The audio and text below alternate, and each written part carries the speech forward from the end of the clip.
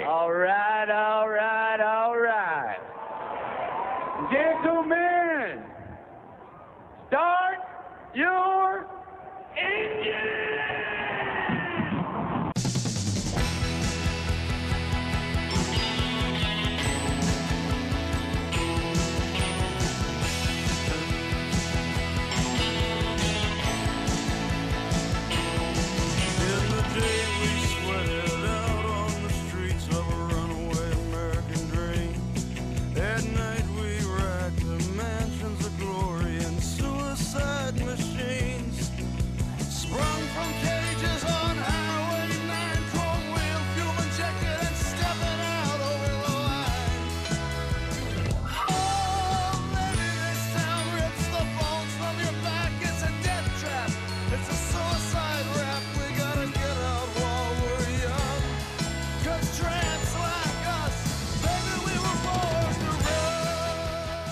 We missed on some opportunities in the first half. I don't know if it was that dramatic. It's a fine line between, drinking wine and squashing grapes, as we say in this business, and sometimes it's very subtle.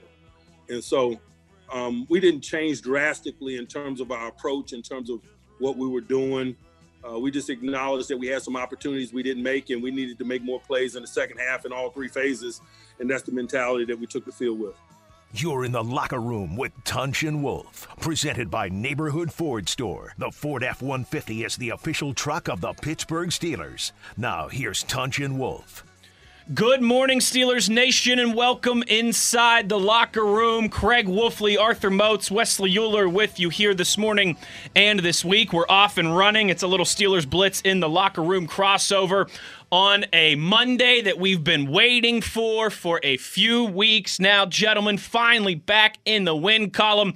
It's a Victory Monday here on the show. You already know the digits to dial if you want to get involved over the next 2 hours, 412-919-1316. If you want to talk a little Steelers, our guy Jacob will get you up and on the board. Gentlemen, finally, a feel-good Monday. What's going on, Wolf? I got to tell you something. First of all, thank you so much for coming in, you and Arthur, to be able to come in and be able to participate and have a great morning. Of course, Chaluch is on his own personal recognizance, dealing with some things, and we pray for him, and we, looking for all the best for him. So, having said that, welcome to a Steeler Monday morning with a win. And but dear Jacob, how did Jacob get the boss screwed up, huh? We're gonna go born to run. How did that happen, Jacob? Defend yourself, young man. You know what happened? He's on the phones right now, Wolf. But I know what happened. There you go. Because I've done the same thing a couple times. When you type in "Born to Run" into the system to grab the song, there's a few different versions in there, and I think young Jacob accidentally grabbed a lot. I think that was a stripped down live version of "Born to Run" at the beginning there. But you know what? Much like the Steelers, Moatsy, Jacob started out with a little bit of a mistake there, but he didn't blink. He cut his eyelids off, and he got it right in the second half. All about your response, baby. How do you handle the adversity? How do you how do you correct an error that you've made? Sensational, fellas. Way to begin it. Well, you'll have a lot of laughs and some joking today, but obviously we've got a lot of X's and O's to discuss here as well. Wolf, was that the kickstart that this Steelers team needed? Not a complete 60-minute performance, but the second half, the dramatic 17-point comeback, what felt like getting a lot of their issues moving in the right direction is maybe the best way to say it in the second half. Was that the kickstart that this team needs here, heading into January, being now, 13 days away from the playoffs? Wes, that's a good summation. Look, I got to tell you both truthfully, and I think you both know me. I'm one of those guys, and I talk about this often, that as long as you've got a number 12 or number 7, a Bradshaw, you got a Ben, you always got a puncher's chance, because it's that guy with that little bit of magic that can pull it out at any given time, pull things together. Now, after the last 3 weeks, you start to listen to some of the noise. And I could feel myself becoming kind of like a cross between that kid from Angels in the Outfield that kept stubbornly saying it could happen, and Also, Robert Redford waiting in the natural, waiting for that crack of lightning, that bolt, that thing that says, yes, it's there, that's it. And we saw it in the third quarter after, remember, 4 downs from the 1 yard line. I don't know about you, but that's as low as I've felt all season. That's as low as I've felt for the offense in a long time. 4 cracks from the 1 yard line after getting a first down, replacement there. And then to come back and hit Deontay with that bolt of lightning, baby, that was it. Yeah, without a doubt, man. Very impressive, especially in that second half. I mean, it's crazy. You think about just the whole vibe of the game. I mean, it was people in the first half legitimately asking questions about if Ben should be the quarterback in the second half of the game. I mean, that's where this thing was going. The offense was looking stagnant again. The defense was hemorrhaging yards. But somehow, some way, right? I mean, you talk about halftime adjustments. You talk about going in there and having that conversation. I think Juju spoke on a little bit about Ben in terms of just him talking about them guys not having fun. And ultimately, man, that being the big change for them, man, just going out there and just playing a lot looser and just being more just there and not having that pressure weigh on you of, man, we got to perform. We have to win. We have all these expectations. Man, it was just good to see them respond like that because up until that second half, man, it was looking like about to be 4 or 5 weeks of the same old. The underwhelming performances, the disappointment in all 3 phases. But they did a really good job of addressing that. And I'm just hoping that this is the start of something good. I mean, I'm hoping that they can bottle that up. Now, granted, next week is going to be a little funky because of the ramifications of seeding already being done, no 1 seat available for them, and then just trying to balance that health element out. But, man, I'm kind of torn right now because part of me is like, I want to see this continue to build upon it. I want another dress rehearsal of that before the playoffs. But then the other side of me is like, man, you don't want to mess with that, man. They got a good thing going right now. Let's just bottle it up, put the cap on really, really tight, and hope that it's still fresh come playoff time. So, I'm over here torn right now, man. How do you feel? How do you feel about that, Wolf? Well, right off the top of my very flat head, fellas. But it's smooth, though. Very smooth. Very smooth. Hey, flat earth, flat head. I mean, it works. As long as it's smooth, that's all that matters. As smooth as you know it. So my thoughts are very much like yours, Arthur. Look, I want the guys to go through the process of preparing all week long like they're going to play. Look, if you get told on Wednesday you're not playing, I don't care who you are. I don't care what a competitor you are. There's always all that stuff that drops in your gourd. The RPMs just back off naturally. You can't help it. It's about the game that draws you towards those RPMs that get you ready mentally. And I want these guys all walking through the process. And I want them to go through pregame and everything and go out there and start the game. And I don't know exactly yet how I feel about how much you want to play. I think you got to play it by ear a little bit. But you've got to capture what you just captured in the second half. That wasn't happening in the first half. All right? That did not happen. That's in the second half. And Arthur, I think you're onto something there. Yeah, because we know how much of a rhythm is needed at this level. We know how, man, you go through these spurts. Every year you're going to go through a spurt. Now, some sports are shorter than other, but you typically will go through a down time like this where you're searching, where you're trying to find that new winning method. And yesterday in the second half, not even the first half, if we saw this for 4 quarters, I think it's still a different mindset going forward because you believe the sample size was large enough. But they were so drastic in terms of first half to second half that to me, like I said, I'm still leaning on that. Man, I need you to whatever was that second half vibe mentally and physically, we got to find a way to replicate that because that's going to be necessary going forward.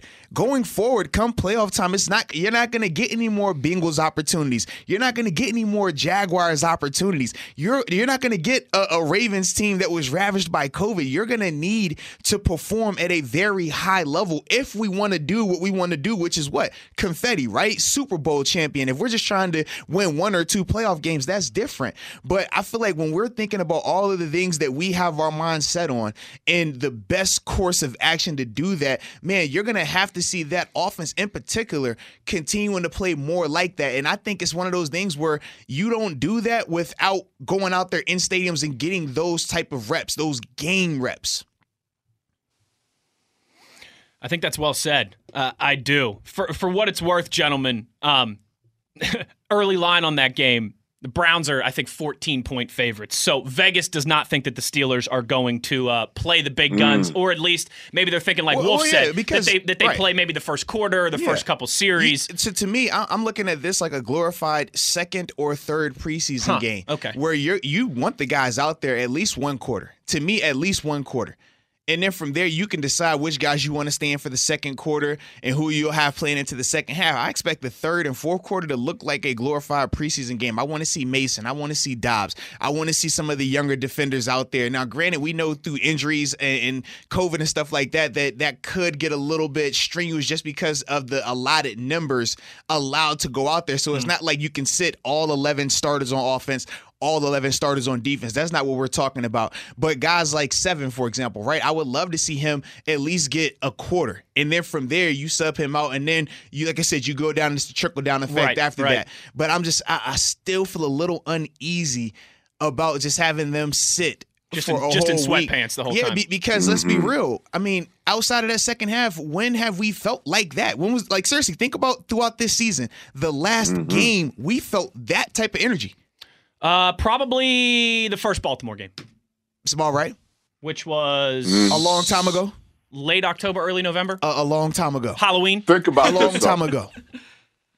Think about this, fellas. How bad did you feel after that 4 downs at the 1? Oh, I'm telling you right now, that was as low as you could possibly feel. I would think, anyhow, because at that point in time, I was even starting to have that glimmer of hope starting to fade a little bit in me. And you know me, I'm one of those. You're optimistic. Desperate. I'm one of those guys that, you know, if you got to drink a glass of water, it's half full, half empty. Drink the stupid thing. Don't bother deciding whether it's half full or half empty. You know. Well, I mean, that's just the way you go. And without a doubt, and I would say this, man. Another reason why I was so upset about that 4th down sequence where they got stopped was the previous red zone 4th down sequence. What did they do? They came out and ran the ball 2 times and they punched it in.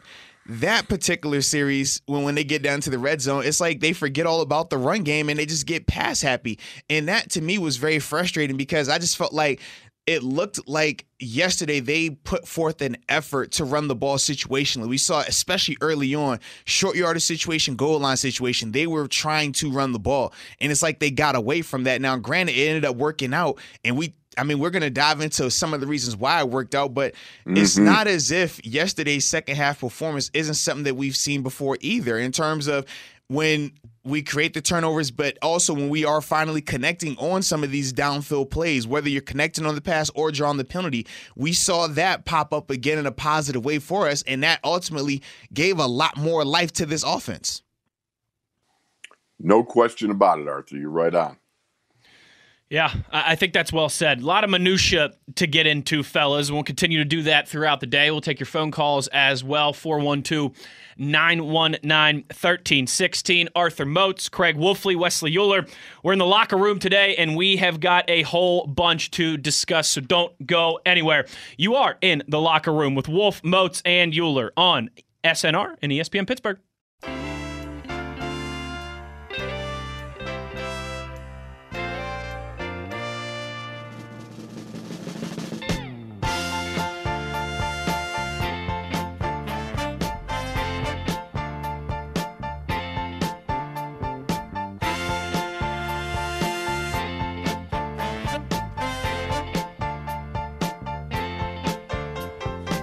Just on the city bed, scooter searching for his groove.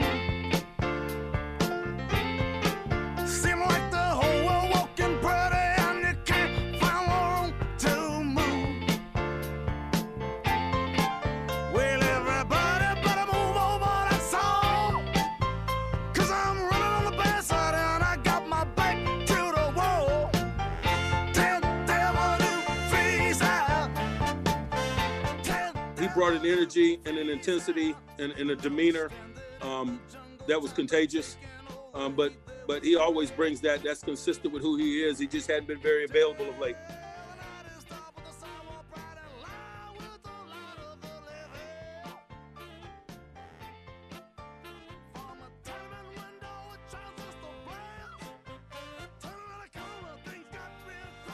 In the locker room, Wolf, Moats, Euler on a Victory Monday. Wolf, I was forgetting there during the break. What was the movie? You referenced a pop culture movie there in the first segment. I think you were talking about when the Steelers got stuffed at the goal line. What was that line again?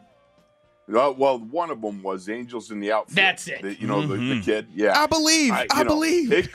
He says it could happen. It could happen. In other words, that it can still happen. And that's the thing about it. And here's the thing. Arthur knows when you're in that huddle, when things are looking so bad, you still have to believe, and you got to find that spot in yourself that refuses to bend, refuses to quit, refuses to lay down. You just can't. It's not part of you. And I think these guys found it in that second half. Maybe after the 11-0 run, you kind of get a little bit, you know what? Things are going nice. It's all nice and smooth and everything. And then all of a sudden you got boom, boom, boom, 3 punches in the face. And what's going to happen? Are you going to quit? That first half, it looked to me, it just was not looking good. But somewhere out there, they kept fighting. They found that dog in them, and they came back and bit them. Yeah, Wolf, and that's something that you alluded to, since I'm very fortunate to do multiple shows with you, we were doing Steelers TV, and you talked about the belief that the guys have in Seven and Big Ben when they see him and how it can motivate them. And I do feel that was one of the bigger differences in the second half. That first half, I felt like all of their morale was down. None of their energy looked good. It looked like they were being out physical and just not as motivated. But Seven taking over in the locker room and saying what he said, and then you see him set the tone when he came out. It was his energy, and then from there he hits the big shot deep that we've been criticizing because he was struggling with the deep pass all season and even in the first half. But he comes out and hit that shot, the shot that we've all been waiting for him to hit, and you could just see how everybody out there responded to that, the energy from there, and how it just started to snowball. And from there, you could see us riding that wave, and then the Colts ultimately drowning due to that wave as well, man. Let me just say this, Wes. I'm sorry, I didn't mean to cut you off. No, you're good. And it's a little bit hard. I can't see you, so we're going on. Yeah, just so everybody knows, we are Moats and I are in the studio. Wolf is still back at home. So yeah, if we trip over each other's toes a couple times, just bear with us. Let me just take you back to Cincinnati last week. What did we have between Hubbard and Lawson? We had a sack and 8 hits, at least 8 hits. I don't even know how many more buzzed Ben, roughed him up a little, how many more he had. But there was only 2 quarterback hits and 1 sack yesterday. You watch that offensive line, somewhere in there, they got after it, and they started to keep that pocket much more clean than it's been. The second thing I'll say is, look at it, Ben's average pass per attempt. Last week at Cincinnati, it was 4.1. This time it was up over 6.7, somewhere in there, 6.7 and 6.8. It says everything about the fact he's staying clean and the fact that he's driving the ball down the field. And you look at the completions, 25, 34, 39. Those are big completions. That was big. Yeah, man. Him being able to stretch the field like that definitely opened it up a ton, a huge amount. And like you said, for us, man, we're just hoping that this goes back to being the norm. Right. We went through a span where he was not completing passes 20-plus yards downfield consistently. And yesterday in the second half, man, that's why I keep saying it's the tale of two halves, because I'm trying to think of the last time we really saw a game that looked like that. I have to go back. I feel like Baltimore, the first one, man, in terms of just so polar opposites. Maybe Tennessee, too. Tennessee as well, yeah. Just so polar opposite in terms of how they went from being, like, they looked like they were down and out going into halftime. I mean, people were criticizing Coach Tomlin not being aggressive. And for me, I'm over here like, I don't blame Coach Tomlin for not taking the timeout because we were hemorrhaging. We could not stop them, and they could score on us at will. So when we got that little opportunity to get out the half and minimize the damage, I'm like, as much as I would love to have said be aggressive there, if you get them the ball back or they end up – because remember, earlier on that same drive that they ended up wasting the time, they did have an 80-yard gain on it. We forget that because of the penalty. But that happened like 2 plays prior to that. So I'm just like – man, it's crazy as that felt for it to come out of that second half and switch so fast. I mean, I don't think any of us could have expected that. No, absolutely not. Particularly one play, what was it, 39 or 40 yards to Deontay Johnson. Then the Colts go three. Then the Colts go 3 and out. And then a short 4 or 5 play drive for the Steelers, less than 2 minutes, Ebron in the back of the end zone. All of a sudden, it's a 3-point game. And that's kind of where I was going in reference to that Angels in the Outfield reference that you made there, Wolf. Wolf, have you ever seen History of the World? Mel Brooks. You know what? I actually have seen it. I don't remember a lot of it. It was a long time ago, but I have seen it, yes. There's a part in that movie where, the late, great Gregory Hines is in a sword fight, and he starts to win the sword fight, and he screams out, "The tide is turning!" and that's what you were thinking of Angels in the Outfield. I was thinking History of the World. It really did, guys. Tale of Two Cities, whatever, Tale of Two Halves, whatever, cliche, pop culture cliche you want to use. Man, it happened quickly for the Steelers. And I think, guys, it might not look like it on paper necessarily, because I think a lot of times we judge these things statistically in the run game, and the Steelers did not have a great output in the run game. But I think the offensive line digging deep down and finding something in that second half was really important. Like I said, it wasn't necessarily done on the ground, and I don't think that stands out on the stat sheet.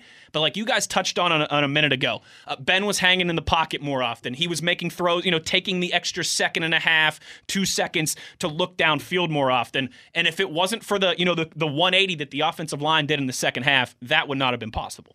Yeah, man. Oh, go ahead. You go ahead, Arthur. Please. Oh, no, I was saying that I thought that they did a really good job, though, especially in that second half of I felt like they finished better. That was a big thing to me, man. Even dating back to last week, man, I just thought the finish lacked a little bit. I thought they made initial contact with some of these guys, but they just got outworked. Whereas in this second half of the game yesterday, I thought that, man, they played more inspired. Across the board, when you watch the tape, everyone out there in that second half looks like a totally different player. Like, it's nuts to me. Outside of Mike Hilton, he played crazy from start to finish. But a large portion of those guys out there, they just played so much more inspired. And I thought, man, that was really prevalent on that offensive line, man, just seeing how physical and just how much cleaner Ben was in that second half, man. No question about it, Arthur. You're hitting right on it. That line kept him so much cleaner in that second half. Look, it's a cold day. He's not a spring chicken. You want to keep your man upright, and you want to keep him dry, so he's not, feeling kind of a little like the scarecrow in the cornfield, a little rusty. You know what I mean? So the fact is, you did some really good stuff. They dug down, they kept him clean, and some of the things that happened was, and I saw, if you look in the third quarter, Kevin Dotson ran a trap. Now, great googly moogly. It was a 2nd and 2, and I think Benny Snell ran it, and he got the 2 yards. But Dotson came down the line of scrimmage the way you should. He tried to get up into the line, hugging the double team the way you should. He got inside out on Danico Autry the way you should, and he blew up Danico Autry at the point of attack, creating a gap, and you got 2 yards. Now, it was only two yards, but that's a start. Bottle that. There's more to be had there. That's one of the things I love about Kevin Dotson. He's great on search and destroy missions. Give him the opportunity to get out there on the hoof, find an unfriendly, and blow him up. Yeah, I'm glad you said that, Wolf, because I know on Monday here on the show, you guys like to give game balls, and that's kind of where I was going next. Obviously, Ben Roethlisberger gets one, and he deserves a lot of credit, but I thought Kevin Dotson was very important, Wolf, and to kind of getting that unit, the offensive line, getting that ship turned in the right direction in the second half in particular. No question about it. I think the addition of the young man, it's like I said before, I felt this way from the beginning. Or not, I should say, after we saw him in camp and so forth. Yeah. But the fact is, Matt Filer, in my mind, is a right tackle, and he should have stayed at right tackle. But I'm not denigrating the performance of Chooks or how far Chooks has come. But the fact of the matter is, I just felt Matt was capable, very capable there. And Dotson has proven himself to be a very capable starter. He's there. He's going to be there as long as he stays healthy right now, in my opinion. And now the other thing about it is, too, I got to – if I'm going to give a game ball, all right, number one, it goes to Ben, because nobody turned that ship around more than Ben. Those throws, they're unbelievable. I'm sorry, and I know that I'm acting maybe a little childish for a 62-year-old, but dadgummit, when Ben threw that zinger to Deontay in the corner after that 0-4, 4 whiffs at the goal line, Was that not Robert Redford in The Natural knocking a home run? Come on, that's it, baby. No, absolutely. Absolutely. Wolf, that was, I think, of all the things to be encouraged by yesterday, I mean, that's got to be at the top of the list, right, Mozi? Without a doubt. That's what Wolf said at the very start of the show here, about a half an hour ago. It felt like when you had Terry Bradshaw, you always had a chance. It feels like when you got Ben Roethlisberger, you've got a chance. When he plays like that, when he conducts the offense like that, it was a symphony of success in the second half at Heinz Field. How you like that? How you like that alliteration there, I see you going on over there. And I like how y'all both are just so offensive heavy, so offensive loving.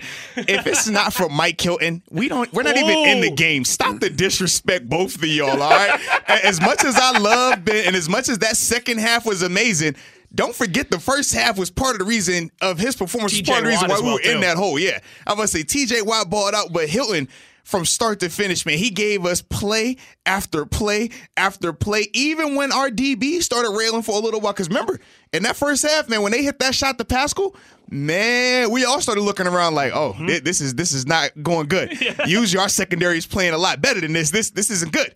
And Hilton, man, makes a play. Makes another play. The timely interception at the end, for me, I got to go with Mike Hilton, man. And he's a guy that's not on the field 100% of the time. So when I see a guy that's able to have that type of impact, but he's still a situational player, to me, man, I think that speaks volumes.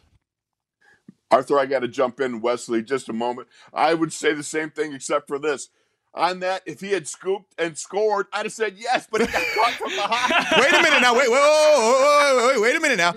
Now remember, we got on TJ Watt for scooping and trying to score and ultimately not getting possession. So I'm not going to go again. I'm not going to think back and say, well, hey, man, he got the ball this time, but he didn't score. Arthur, no. Or did he not? Did he get possession? Did he get possession? That's the key. See, possession.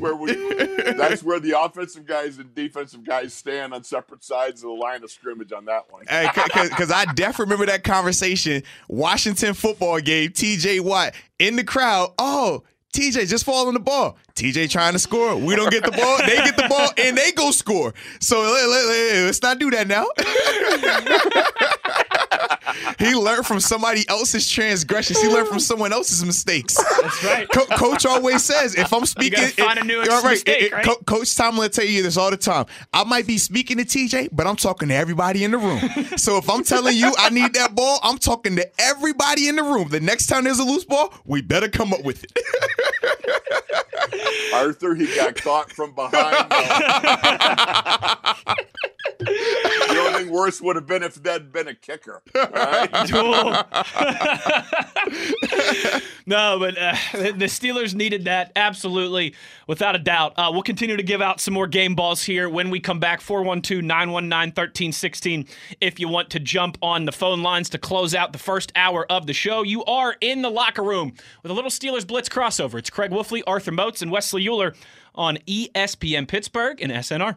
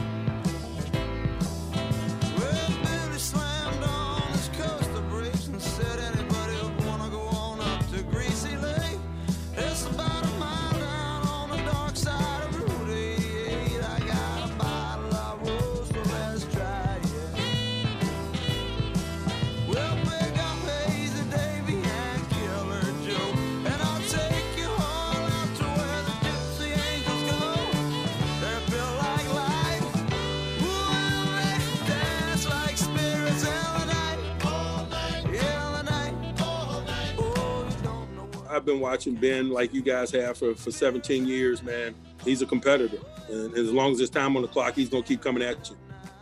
You're in the locker room with Tunch and Wolf, presented by Neighborhood Ford Store. The Ford F-150 is the official truck of the Pittsburgh Steelers. Now, here's Tunch and Wolf. Ben Roethlisberger, 4th place now in terms of most comeback wins in NFL history after the dramatic 17-point comeback. The Steelers get one they desperately needed at Heinz Field. We're giving out some game balls. We'll get to some reaction here. Let's go to the phone lines for the first time, if that's all right with you two gentlemen. Let's go to Ed in Cleveland. What's up, Ed? Hey, guys. How are you? I only got a couple small things I want to talk to. First of all, I just want you guys to know I listen to sports talk all day at work. I work 55 hours a week, and then I probably listen 10 hours at home. So over the last week, I haven't listened to sports talk probably not even an hour. And I listen to Touch of Wolf every single day, and I usually listen to you guys, Wes, and I listen to you on the other station, Arthur. I listen to all you guys. But I couldn't listen for a whole week. I was just shut out. And I'm just happy to be back. Being able to listen to the radio because I could not hear it last week. It was just driving me crazy that I didn't want to hear, especially living in this town that I live in the city of Cleveland. So now they think they're going to dominate us next week because we're going to probably play Mason and the Mason. We didn't get Sunday night game because of the Mason and Garrett type deal. So that's all I really got. I just want to know I missed you guys, and I'm just glad to have you guys back in my life a little bit. That's all. I just totally missed, especially you know, Wolf. You know how this. And I just got one other thing for you, Wolf. I happen to be looking on Steelers.com, and I seen this thing about you in this eating contest or something. How do they put a guy like you in an eating contest? That's one thing I was wondering. And then where's that goatee? You got to get that goatee coming back, Wolf. I missed that from you. That's all I really got, and I'm just glad to be back, guys. And just for game balls, it's obviously Ben and Mike. Hilton and Ben dominated that game yesterday. No other way. And I'm not trying to be Nostradamus. And my buddy, who I watch the game with every week, he's probably listening right now. I was the one who told him that we were going to win that game 28-24 yesterday. I just feel like, Personally, I feel like we've only put one game together all year, guys. One game, and that was the Cleveland game. For a full game is what I'm getting at. Outside of that Cleveland game, we put nothing together as a full game. We've only won games in halves, and that's what we did yesterday. We won a half a game. We didn't win the whole game. And the outcome, yeah, we got the W, but they dominated the first half, and we dominated the second half when it matters. That's all I got. I'm glad to be back, and love you guys. Thanks, Wolf, Wes, and Arthur. Thank you, guys. Thanks, Hey, Ed. appreciate you, man. Glad to have you back. And you know what, fellas? I think we could probably echo Ed's sentiment. Man, between the three of us, betwixt the trio of us, Craig Wolfley, Arthur Moats, Wesley Euler, I mean, I don't know if we've ever had a bad day in our lives. We're always smiling. We're always happy. The three of us, we're very kind of on the same page in that regard. I mean, we're in the same book, same chapter, same page. The three of us, it's hard to bring us down. But man, at halftime of the game yesterday, Wes, I Wolf, have had a bad day. Trust me. You don't last 12 years in the NFL without getting your butt kicked. Hey, ain't that the truth? We all have had those days. well, no doubt about that. I don't think you last a long time, right? In any kind of any type of career, any type of performance industry, I think particularly too, without a couple bad days. But we're always smiling. We're always, the three of us are. Wolf talked about glass half empty, glass half full. We just drink the whole glass. I mean, the three of us, yeah, we've never seen a half empty glass because that's just not how we look at things. But fellas, to Ed's point there, I mean, at halftime of the game yesterday, I'm not going to lie to you. I was not looking forward to coming in this week and having the same conversations that we've had the last couple weeks and, what would have felt like almost eulogizing the Steelers. I'm with Ed. The last couple weeks, it's been a little, I don't want to say depressing, but it's had you a little downtrodden at times, but complete 180 with what they were able to do in the second half there. No doubt about it. Look, if I can just take you back to a moment when after that throw to Juju sealed the victory, you got to touch on, basically, I shouldn't say sealed the victory, but after that throw to Juju, put them up 28-24. If you go back and watch the TV thing, watch the expression on Ben's face as he hugs Pouncey. This is not running down the field cheerleading and stuff like this. This is a man who's bound for Hall of Fame. Okay, this is a guy who's had, an incredible career. He's worth a lot of money. He's worth all this. But you know what? None of that matters. It's just what he did in that moment, in that afternoon when he threw 3 touchdowns in 11 minutes. That's the only thing that matters. And I'd love go back and look at that and see it on Ben's face, and it just tells you everything about the man and what he was trying to get done. That it's really, I think it's special. Yeah, without a doubt. You could see the emotion on Ben. Yesterday, I mean, I felt like we haven't seen that from him in a while. Honestly, in terms of just that look that you were talking about where it's not the over the top, I'm running up and down. It was more so just the, man, we've been pressing for this. We've been trying to make this happen for so long, and it's finally clicking right now. That to me was beautiful, man. You could definitely see a sigh of relief on his face and the guys around him, their faces as well, especially when he started hitting on some of those deeper passes. Without a doubt. No doubt. And that's, I mean, that stuff's contagious, right? We've seen that at a lot of points this season for sure. When the defense is humming and creating turnovers, when Ben has the offense moving down the field, that permeates a lot of other aspects of the team, puts a pep in everybody's step, and certainly, like we saw, lets them get some momentum and just attack. And like Ben said, like Juju said, like Ebron said in the postgame, have fun out there, right? They were not having fun in the first half. I don't think any of us were having fun watching, but the second half was certainly a different story. Let's go back to the phone lines here. Marcus in Alabama is on the line. What's up, Marcus? Hey, good morning. It's an honor to talk to you guys. Well, thanks for calling. Listen, so this is a true story. I've going today to get a stress test done on my heart, and that game didn't help me yesterday. No doubt. Yeah, might hurt the stress test a little bit. So I was listening to the commentators this morning on ESPN, and one commentator said something that really caught my attention. He said Mike Tomlin during our 11-0 run said only perfect about us is our record, and I was like, we have been winning a lot of those games, but it was like spotty. We would have a good first half, a good second half, or something like that. But, the thing that really occurred to me is how bad luck the Steelers have had the last 5 years in injuries coming late in the season. Probably cost us several Super Bowls, if you think about it, when Bell got hurt and I think Brown got hurt and a few other, even Ben last year with the defense we had, who knows what that team could have done if we'd have had him, throughout the year. I just find that that's so unfortunate for the Steelers. And I don't know how many injuries we have right now, but I was wondering if you guys could tell me, I think on our offensive line, we don't have all of our original starters. And even in defense, like Bud and a couple of guys going out, I was wondering if you guys could tell me, how many replacements do we actually have? And I think that maybe with those replacements playing as much as they've been playing now, that maybe they're getting, to get in on line with the rest of the players. What do you guys think? Yeah, offensively, let's see. We know the left guard situation, that has been a little bit of a revolving door.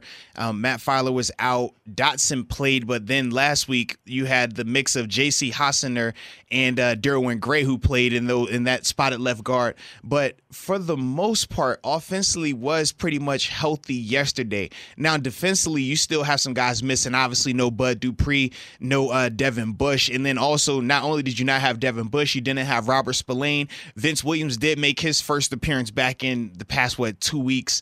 But other than that, everyone else was available. Tyson was out there, Cam, Tuitt.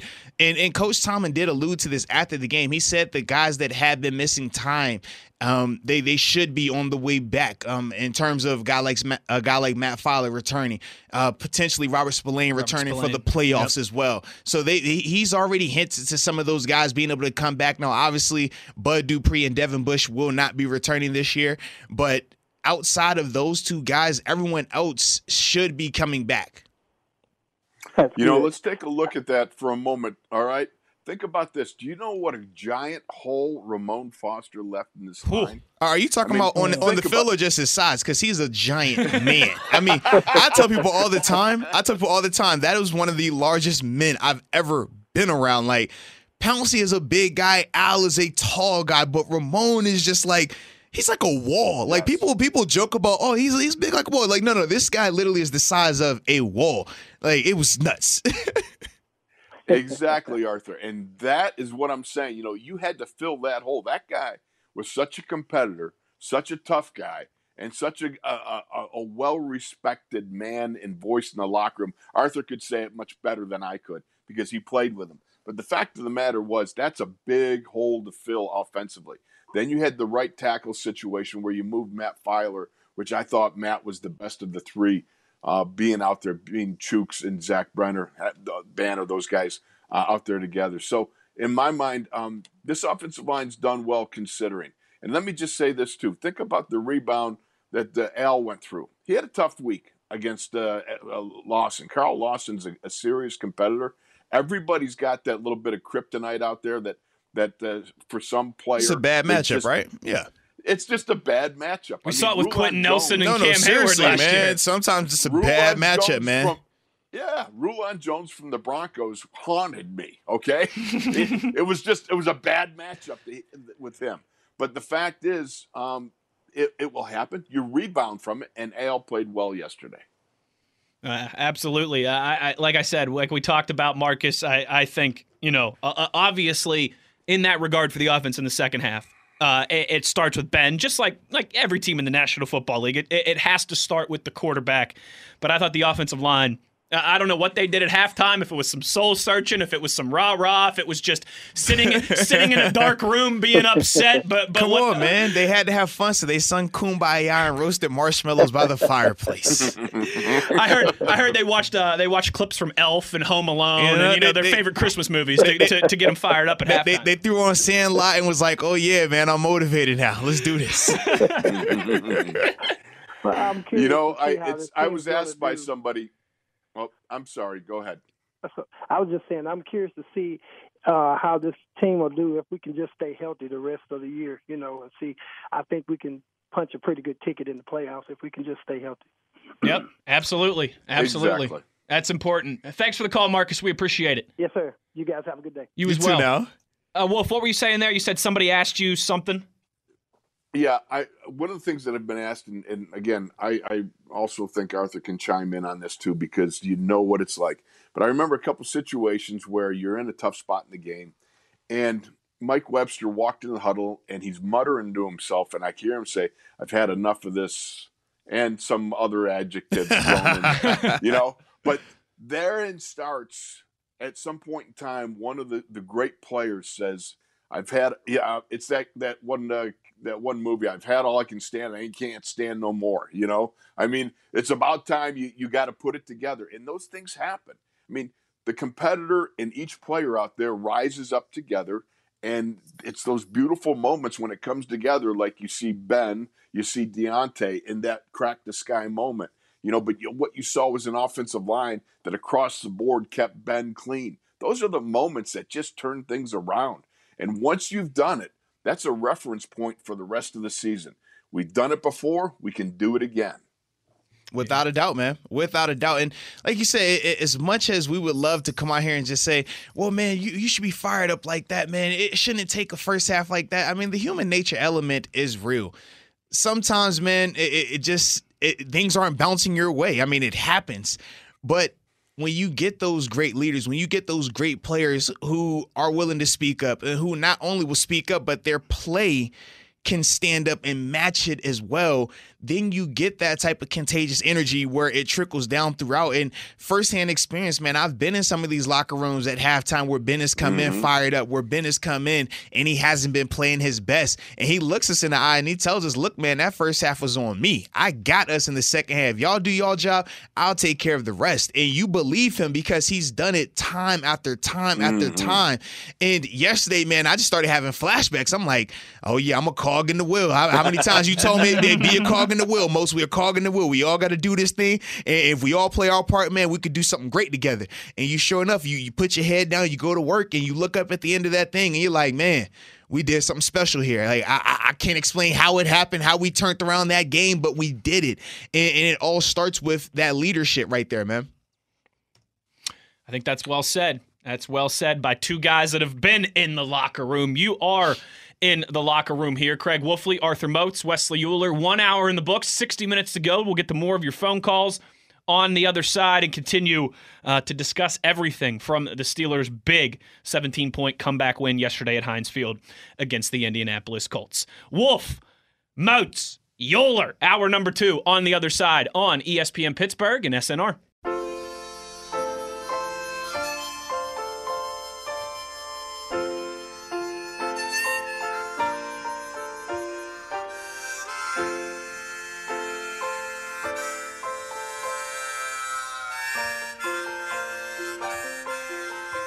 The screen door slams, Mary's dress waves.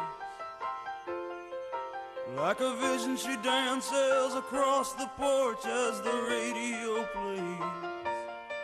Roy Orbison singing for the lonely.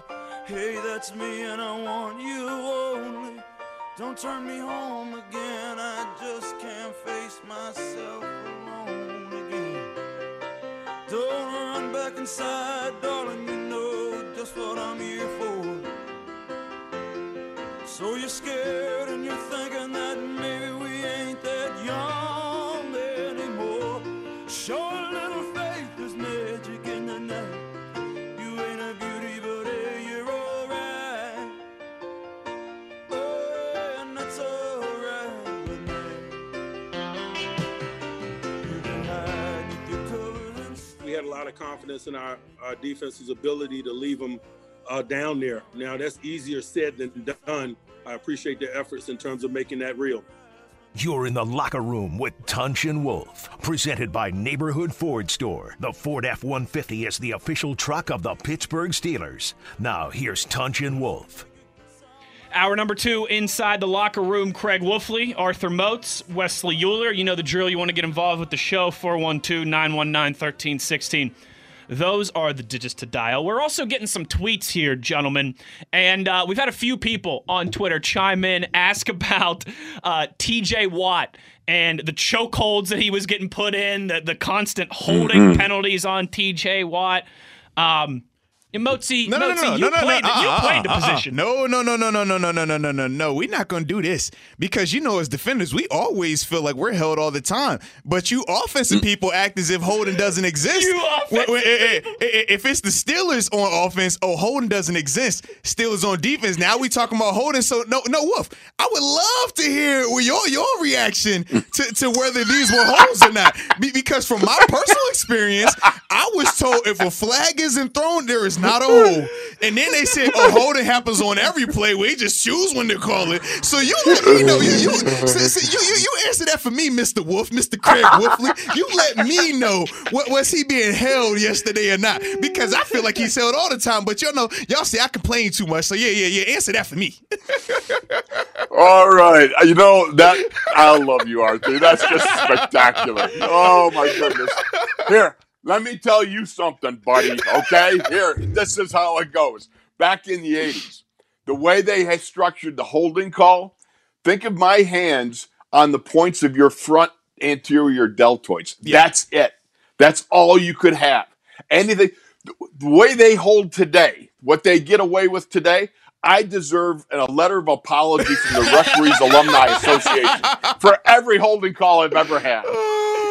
But truly, Arthur, yes, there was so much holding going on TJ Watt. It was just unbelievable. I agree, and we knew going in, too. We said initially that this was supposed to be a 5-star matchup, right? Our D-line / edge rushers against their offensive line, and then we find out 24 hours before kickoff they're going to be down both of their starting tackles. So Chaz Green, for those that don't know, Chaz Green has struggled throughout his career. He gave up, I think it was a 6 or 7 sack performance to Adrian Claypool back when he was in Atlanta, got him paid big time, man. Multiple guys have had success. So when we saw TJ beating the drum with this guy early, I was like, yeah, I expect more of this. And then it kind of stopped, and I'm like, what's going on? And then you see it, I'm like, this guy's tackling TJ. He's got him in a headlock over here on one of these plays. Like, it was out of control. It was. But I just wanted to know, because like I said, man, I feel like that happens a lot, especially for us edge rushers, and we don't get those calls. They tell us, stop complaining. You know, Arthur. you can't always look for the flag. That's what they told us. I said, well, wide receivers look for the flag all the time, and y'all applaud them for that. We changed the rule. Granted, it was for 1 year, but we changed the rule for wide receivers and pass interference, where you can even challenge it. I said, man, when can we get it where we can challenge offensive holding? Can we get there, please? Good heavens, there'd be no end to it. That's the problem, I will say this. I reflected over my career, though, for a moment. I do remember the worst holding penalty, the most flagrant penalty I've ever intentionally done was Bradshaw's last game at Shea Stadium when he threw 2 touchdown passes before blowing out his elbow. But the whole mantra, the whole week of that was you can't let Terry get hit. And I took that to heart in the second quarter. I got beat on a rush, and I tackled Ben Rudolph from the Jets so bad, so blatant.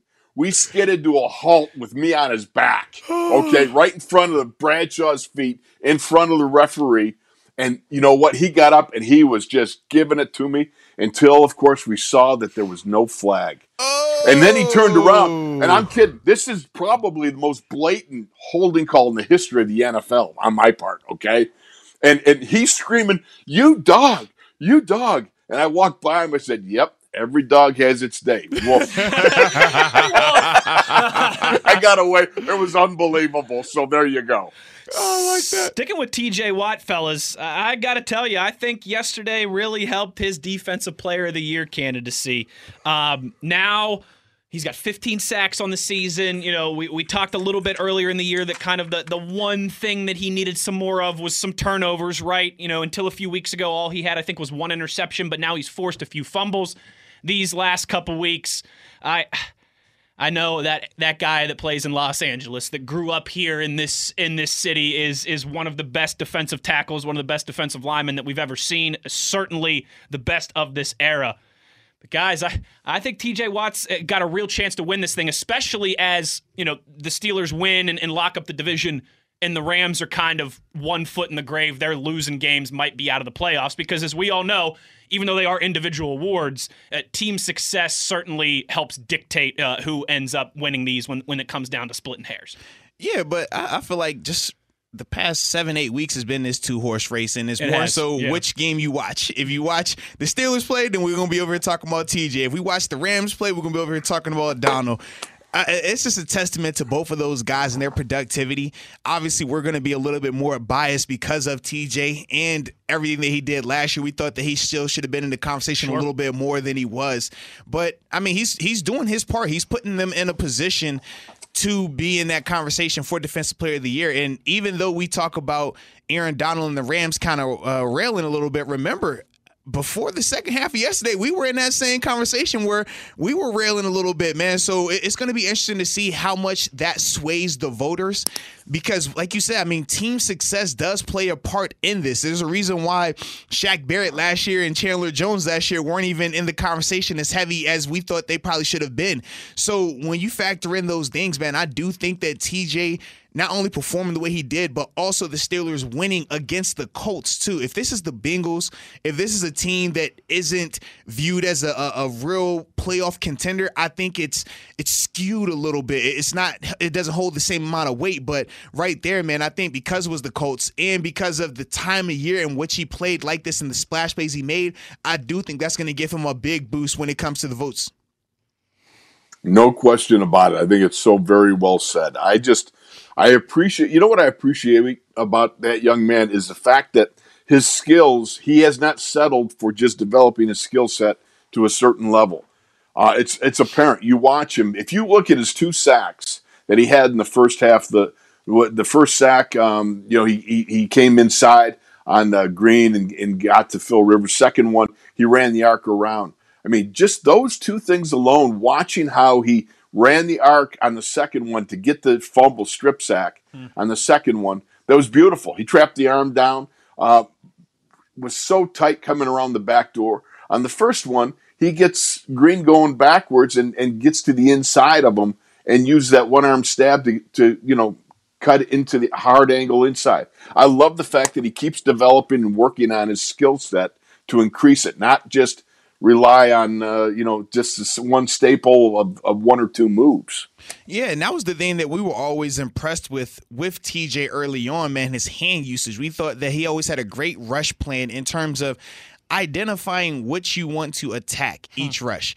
If you want to come out here where, hey, we're going to speed rush this time, we'll commit to that rush. If you're going to come on, you say, hey, I want to take him upfield hard 3, and then after that, on that third step, I'm powering the inside number, a la Kevin Green. Man, okay, he commits to that. Right. He does a really good job of committing to his move. Sometimes, man, with prolific pass rushers or younger pass rushers, they'll have an array of moves, but they won't stick to just one. They'll come in and try to do 3 moves on one rush, and you're like, you're doing a lot of nothing. But TJ, man, he's very mature, and he's gotten even more mature throughout his years of understanding his rush plan and then actually implementing it, man. Great hand usage on him, and he already, it shows up so much, but he has just a natural feel for rushing the passer. And this is the thing that a lot of people still have forgotten. He's coming into his own a lot more now, but this would have been the equivalent to if he was an outside linebacker for 4 years at a college university. Remember, he was a tight end. True. He was a tight end. He got switched to outside linebacker, had a year and a half of success, and then from there, he made the jump pro.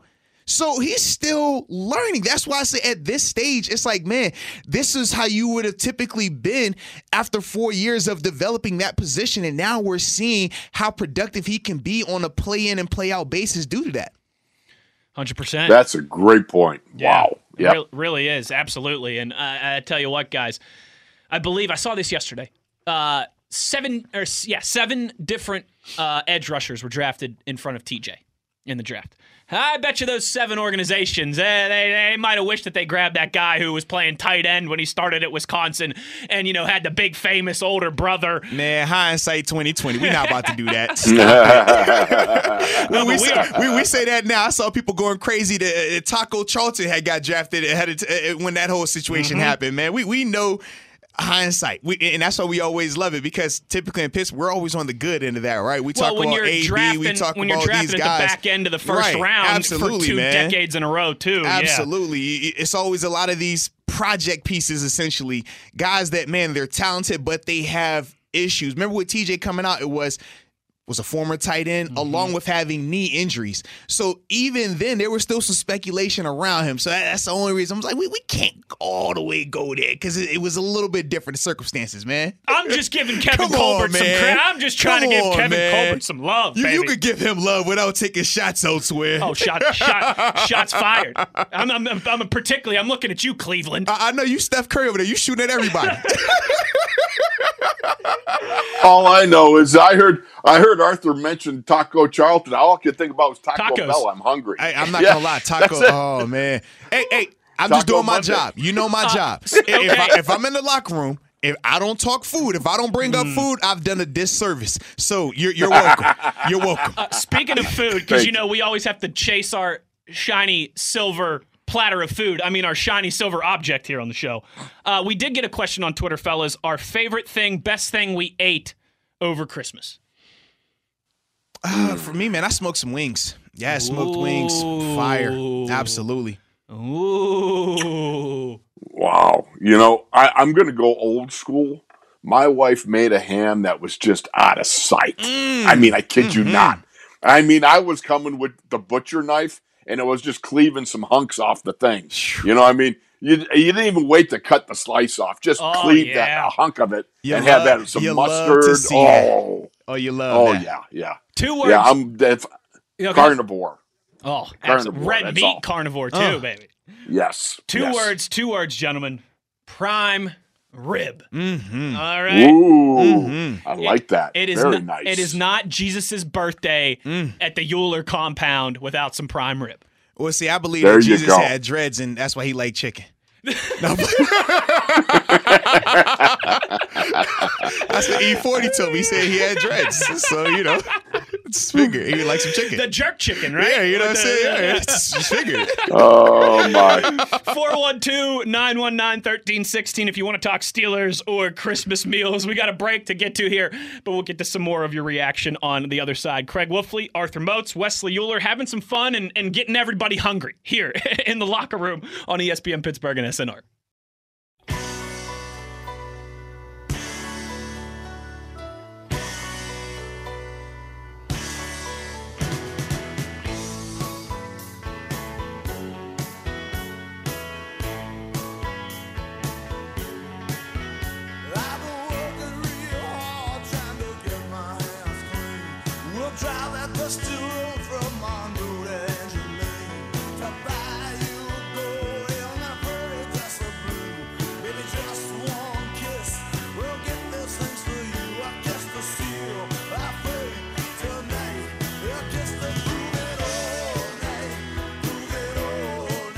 this is a fighter's business. This is a competitor's business, and I expect all to compete and to smile in the face of adversity, and he did. You're in the locker room with Tunch and Wolf, presented by Neighborhood Ford Store. The Ford F-150 is the official truck of the Pittsburgh Steelers. Now, here's Tunch and Wolf. Craig Wolfley, Arthur Moats, Wesley Euler in the locker room on a Victory Monday. A little in the locker room Steelers Blitz crossover here today and tomorrow for Yins out there in Steelers Nation. Heard from Mike Tomlin there. Coming back, talking about Deontay Johnson there. Fellas, one of the other things that Mike Tomlin said in his post-game press conference that's been making the waves around Steeler Nation and just throughout football fans in general, Mike Tomlin saying there's a fine line between drinking wine and squashing grapes. I love that Tomlinism, I do, but I've got some bad news for people because we've gotten a couple tweets about this. How'd you guys, I got a new favorite, Tomlinism. Folks, yesterday was not the first time Mike Tomlin said that. Yesterday was not the second time Mike Tomlin said that. I'm pretty sure Mike Tomlin said that, Mozi, back when I was in high school. I know he said it a few years ago, too, as well. But I love that there is a fine line between drinking wine and squashing grapes. I do love the Mike Tomlinisms, but yes, everybody, come on. I mean, he said that plenty of times before. What are we doing here? 412-919-1316. We also got a tweet here, gentlemen, from Jake, who says, since you guys are talking about food, I need to know, settle the debate once and for all when it comes to chicken wings, flats or drums? Oh, drums. No question. Drums. Moats? I eat them both equally. That's what I was going to say, too. Okay. I mean, I know people that are legit, like it has to be like one or the other. One or the other, yeah. I've never been that guy. I say I like the people that are like that because it means more for me. But yeah, man, I don't discriminate, man. Arthur, let me ask you. Okay, now understand, I'm a Buffalo boy. Mm-hmm. I've eaten at the Mecca of wings, that being the Anchor Bar. Thank you for putting respect on the right one, too. I appreciate that. Oh, yeah, absolutely. Now, here's the thing I want to ask you. If you're down to one drumstick and a flat, which do you go for? Huh? What do you go for? You go for the meated one. No. I alternate. No, seriously. I'll alternate. Dead serious. Like, I'll when I'm eating my wings, I typically have like 20, right? And whatever I had to start it out, whether I grabbed up a drum first or a flat first, not I'm going just wings, back and forth. There's Wings with There's other like, people eating. What do you mean? It's like the last two slices of pizza. Like, you get one, I get one. If there's only a drum and there's only a flat, and you and wifey are splitting. Honestly, I'm just gonna tell the person if they have a preference, they pick it because it doesn't matter to me. Honestly. Okay, good. Yeah, it wouldn't bother me either way. Yeah, that's right. Then you're a good partner for Wolf. But that's why I always tell people, I'm always like, because some people, they're serious. I mean, it's still different when you talk about candy, right? Some people, I only eat the red Skittles. I only eat the yellow Starburst. I'm like, to me, it doesn't bother me. I'm going to eat them all. So you take which ones you want. If you only want flats, you eat the flats. I'm going to eat all of it, though. Because I don't want to leave a stone unturned. If that might have been the best flat wing ever created, and if I miss it because I judged that book by its cover because of the shape of it, man, what does that say about me? So, you know what it says about you? You're an inexperienced wing eater is what I'm telling you, my friend. That's what I would tell you, okay? Leave it to the old man to have to school you. If you're down to a drumstick and a flat, you got to go drumstick. Well, let me ask you this. Are you a blue cheese man? No, I'm not. I actually... Unless it's a sauce, if the sauce isn't already placed on the wing like a barbecue, a hot or whatever, right? I don't want ranch, blue cheese, celery. I don't want. I mean, you're a classic man. If you need that to make the wing taste good, the wing probably isn't cooked good enough. Oh, shots fired. That's all I'm saying, man. I've especially now at this stage of my life. Shut up now, because young man, you got to listen to the old man here. Listen, if you need a sandwich with all these condiments, that sandwich wasn't good. You don't know a wing. Wing is not complete without blue cheese. Now I really got to question. Now I got to question your foodiness. Okay. Yes. You eating your wings with blue cheese. No. Now are you eating your steak with steak sauce next? Is that what you're doing now? You Heinz 57? You A1 got too? Like what's next? Oh, I've done that. Oh my gosh. We're not finished. What are you doing? We're not finished with the wing. What are you doing? Wolf is like a real Buffalo man. He's not ready to be done talking about the wings, baby. No. Let me ask you this. Do you do celery with it? No, like I said, I don't want any condiments with it. Oh my! It's no different than a steak. See, that's the problem. A steak cooked. No. Let's think about this. Wings cooked the right way and steaks cooked the right way. They don't need. They don't need. No.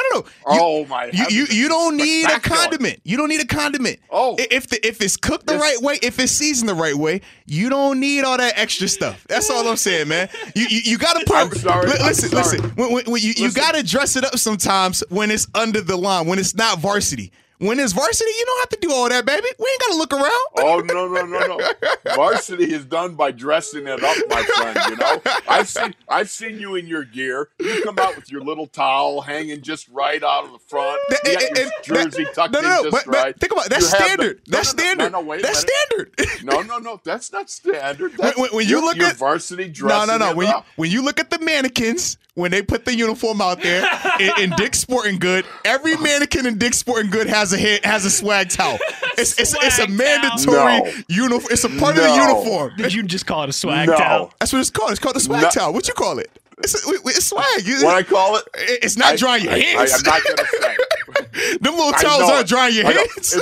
It's a style thing. That's what I can't. It's an accessory for the look, but it's a part of the regular uniform. It's not like we getting out here with a colored towel, like, oh, let me get a red towel or a yellow towel. No, it's the standard edition white towel.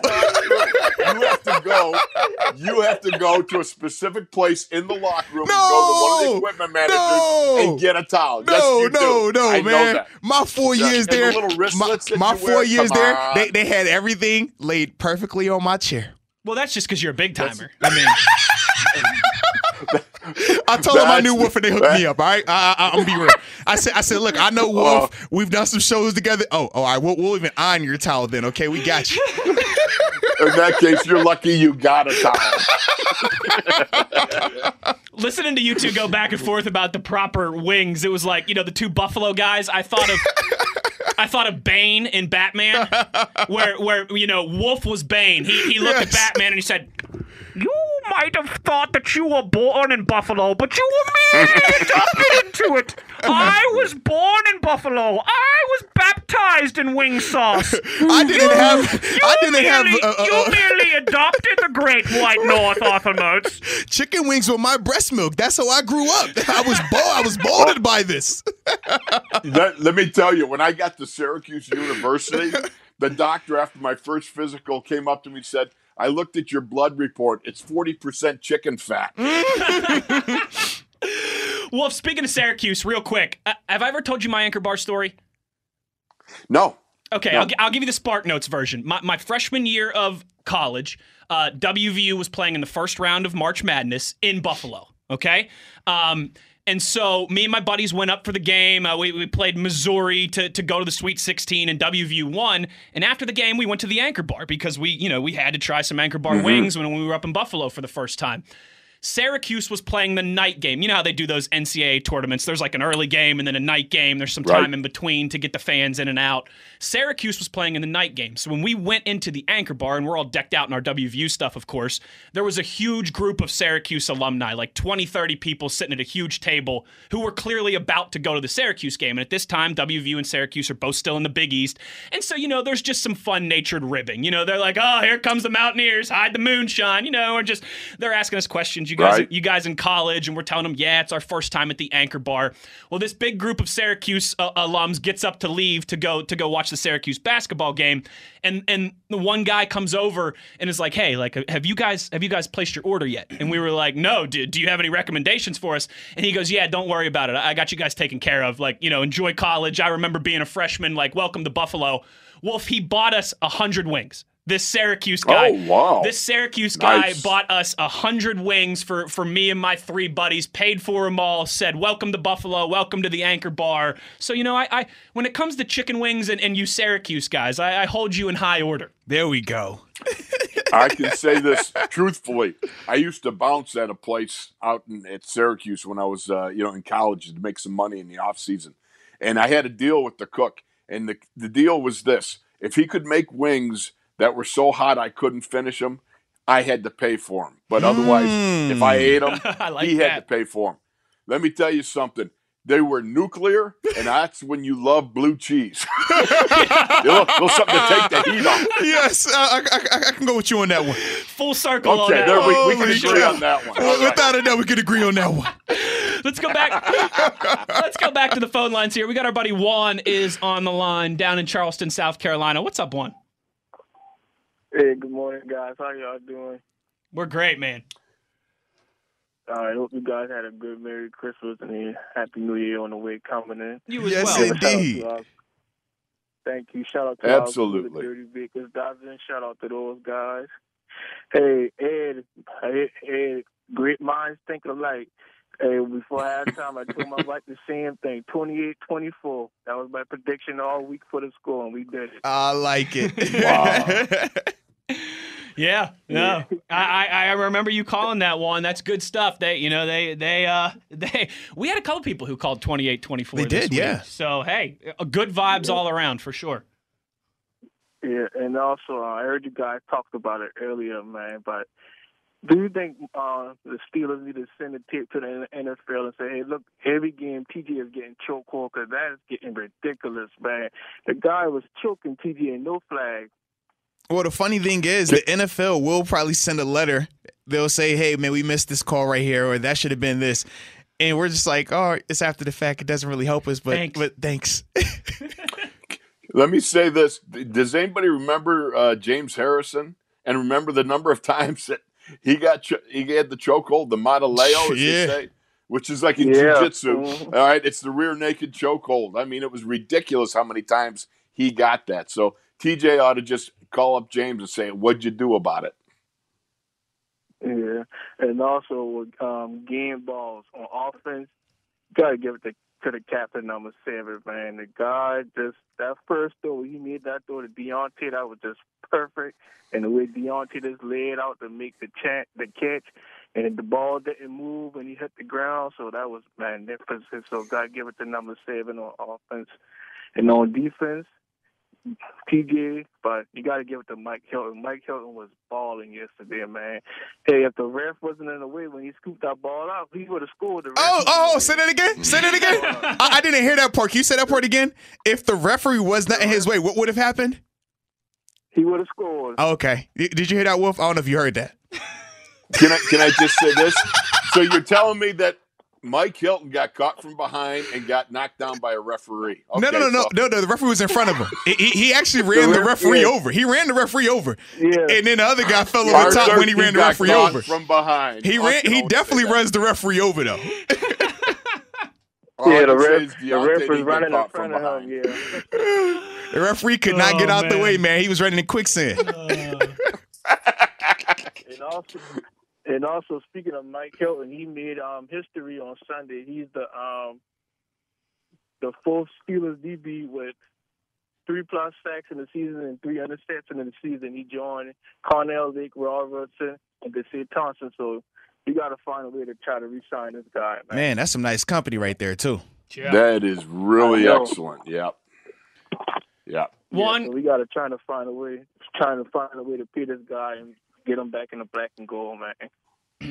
No, for sure, absolutely. But in the meantime, hopefully he's making some plays here the next coming weeks, and we'll see where those chips fall when the time comes. One, great stuff as always, bringing some facts to the show. I love it. Thanks for the call, buddy, and Merry Christmas and Happy New Year to you. Appreciate you, Juan. Yes, indeed.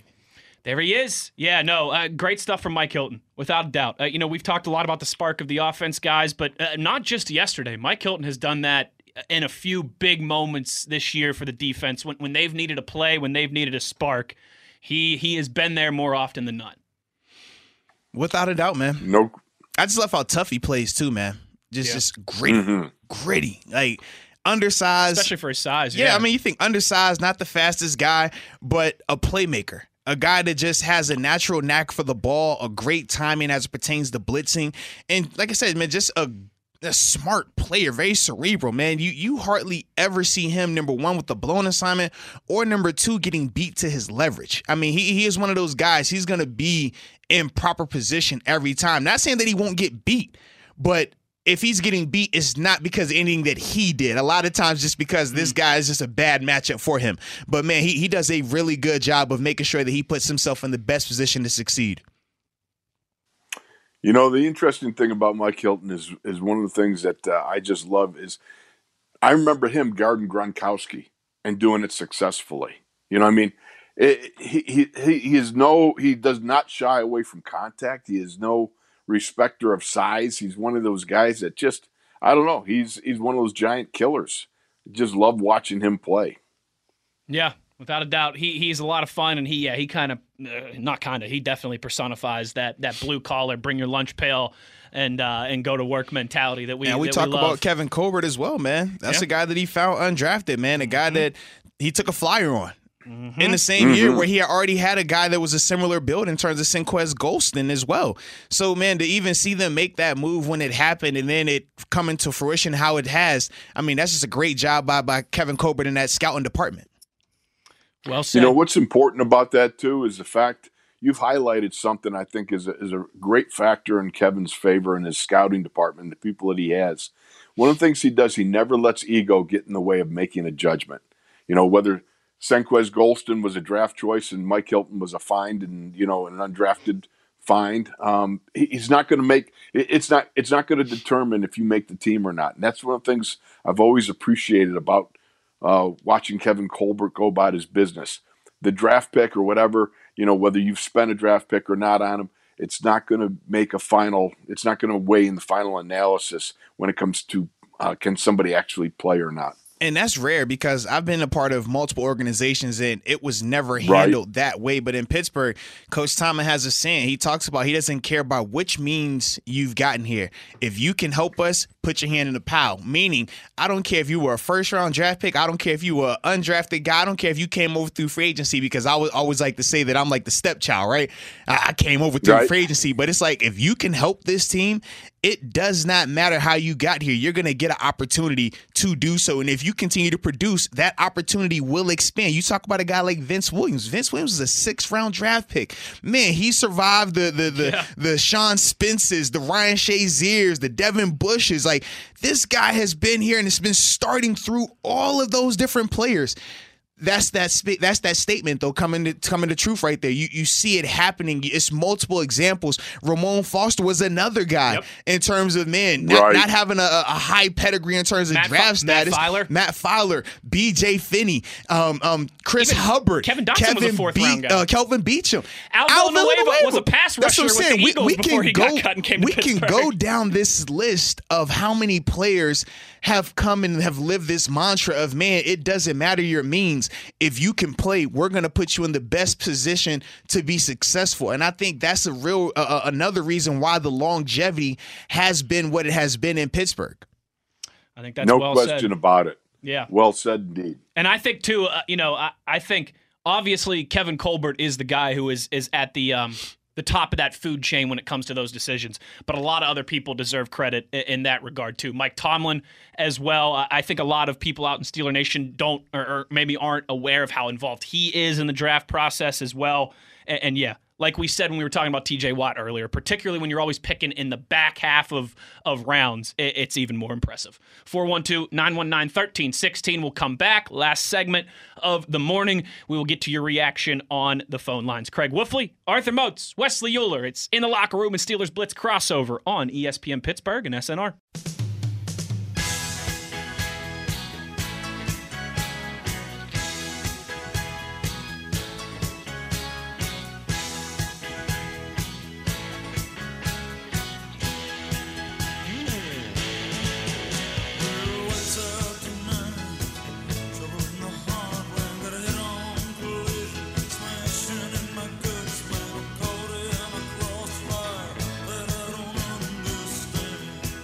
But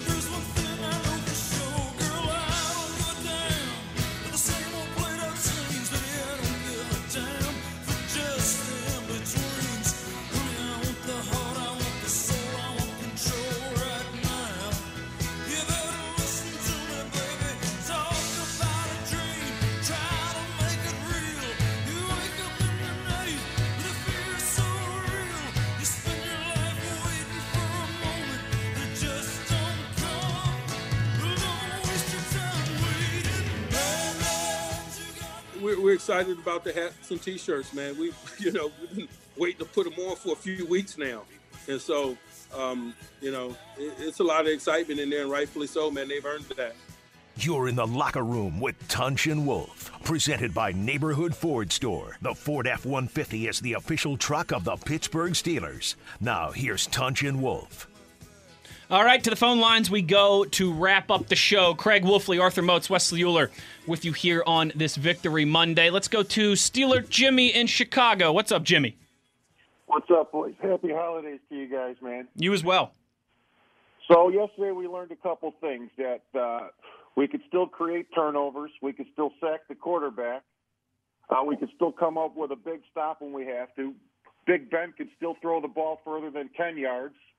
The receivers can still catch, but unfortunately, we can't run the ball, and that's going to be a problem in the playoffs. I hate to put a negative spin on such a great day because of that victory yesterday, but I'm a realist, man. And, to make it through the playoffs, Mosey knows, Wolfley knows, you got to be able to run the ball. There's no way if we make it to Kansas City, we're coming out of there alive without running the ball. There's no way. And I just wish they would focus and concentrate on trying to get – they don't have to be great at it.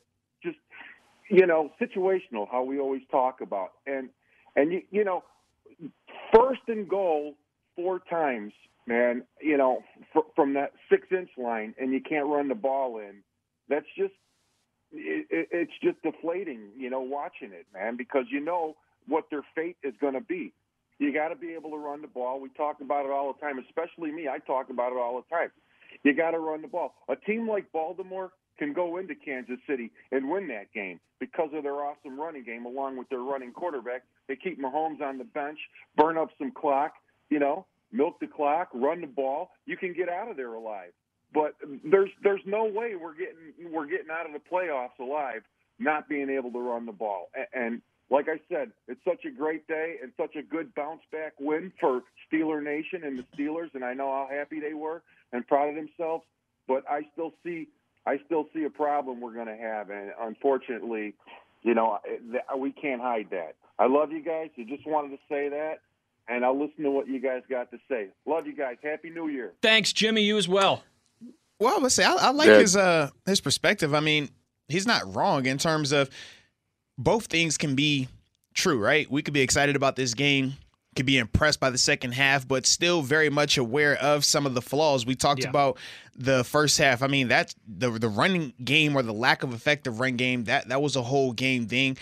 The slow start, something else to be alarmed by. But then also the defense's inability to stop the run as well. I mean, we saw Taylor and Hines really gashing us at moments in that game yesterday. Even in the second half, they still were having some success on the ground. So that is something else that, could potentially be a more pressing issue going forward. But like I said, man, for me, I looked at it this way. Because right now we've been so long before we've had a win. It's been so long that you appreciate this moment right now, man. You appreciate the win. And after that, man, then you get into critiquing it, combing through it, and fine-tuning all the details and stuff like that. But I'm always a believer, man, if you don't appreciate and celebrate the good times, man, how do you get through the rough times? No question about it. And I know Steeler Jimmy from, he's been a great caller over the years and a great guy. But, there is some common sense there. I mean, there is some, that can be a problem. But this I'm going to give you, Jimmy. And I know that, I'm a little bit like that kid at Angels in the outfield. But we saw a moment happen, a little crack the sky moment. It's great. But here's the deal. The first 5 games, you rushed for over 100 yards. All right, you're able to do that. Benny Snell went 84 last week. It still can be done. If you've done it before, you can do it again. You have to obviously be able to be committed and apply yourself in a manner such as you can in a game like last week. But think about it. You got behind here really quick. Did you get behind the Colts? And you got to throw the ball. I mean, there's just no 2 ways about it. But I go to that 2nd down and 2 to go. There was a nice trap there. There was a nice 12-yard run by James Conner at a point in time. James Conner's catches don't diminish his 5 catches for 45 yards that created some first downs. James Conner brings a bang, and he scored that 1-yard touchdown run. That was the second best 1-yard touchdown run on the field yesterday. Jonathan Taylor had a really good one. Yeah. If you saw that one, that he beat 3 guys. But James Conner, that was a nice way to punch it in. Hey, Wolf, I'm not going to lie. How impressed were you by Jonathan Taylor yesterday? Whew. Man, Very. It's one thing. Like, I've been watching him, obviously, earlier out the season. It's different when you get to see it live, though. You watching, it's like, whoa, this dude he's the real. He's the real deal. For sure. You know what? Not only that, when you watched him pick up Vinny Williams on a blitz, that was impressive. That doesn't happen. You know, Fire X, Vinny beats the pants off of those guys. Any showboating back, he'll beat the pants off of. I was impressed that Taylor stuck him and stayed with him. Yeah, it's that Big Ten mentality he had there, right? Picking up those blitzers, playing that heavy football, and yeah, guys, he's still 21 years old. Mm-hmm. I mean, he's like he was drafted like almost like a Devin Bush. You know what I mean? Like still very young. He could be a 3 contract guy. Yeah, there's some good running backs so far in coming out of this rookie draft class, and unfortunately, right? I mean, J.K. Dobbins, Jonathan Taylor, these are division guys and AFC guys that we're probably going to have to see for the next decade. But we'll cross that bridge when we get to it, fellas, because that will do it for us today. Thanks to everybody who called in and tweeted the show. And Wolf, I think we're going to be doing this again tomorrow. You can't get enough of us. You know what? I can't. I want to thank you guys with Tunch being having to attend to some matters. Thank you both from the bottom of my heart for stepping in. I love you guys. You guys are great. Come on, man. Anytime I get a chance to get on a show and just have a conversation with you, you know I'm jumping at that opportunity, baby. But I need to get us all. We need to get us all back in the studio so we can, we can have these fisticuffs about wings in person. You know? So we'll be back at 10 a.m. tomorrow. We'll lead into the Mike Tomlin press conference. Craig Wolfley, Arthur Moats, Wesley Euler. You know where to find us. On ESPN Pittsburgh. And Moatsy? Your 24/7 home of the black and gold. Steelers Nation Radio.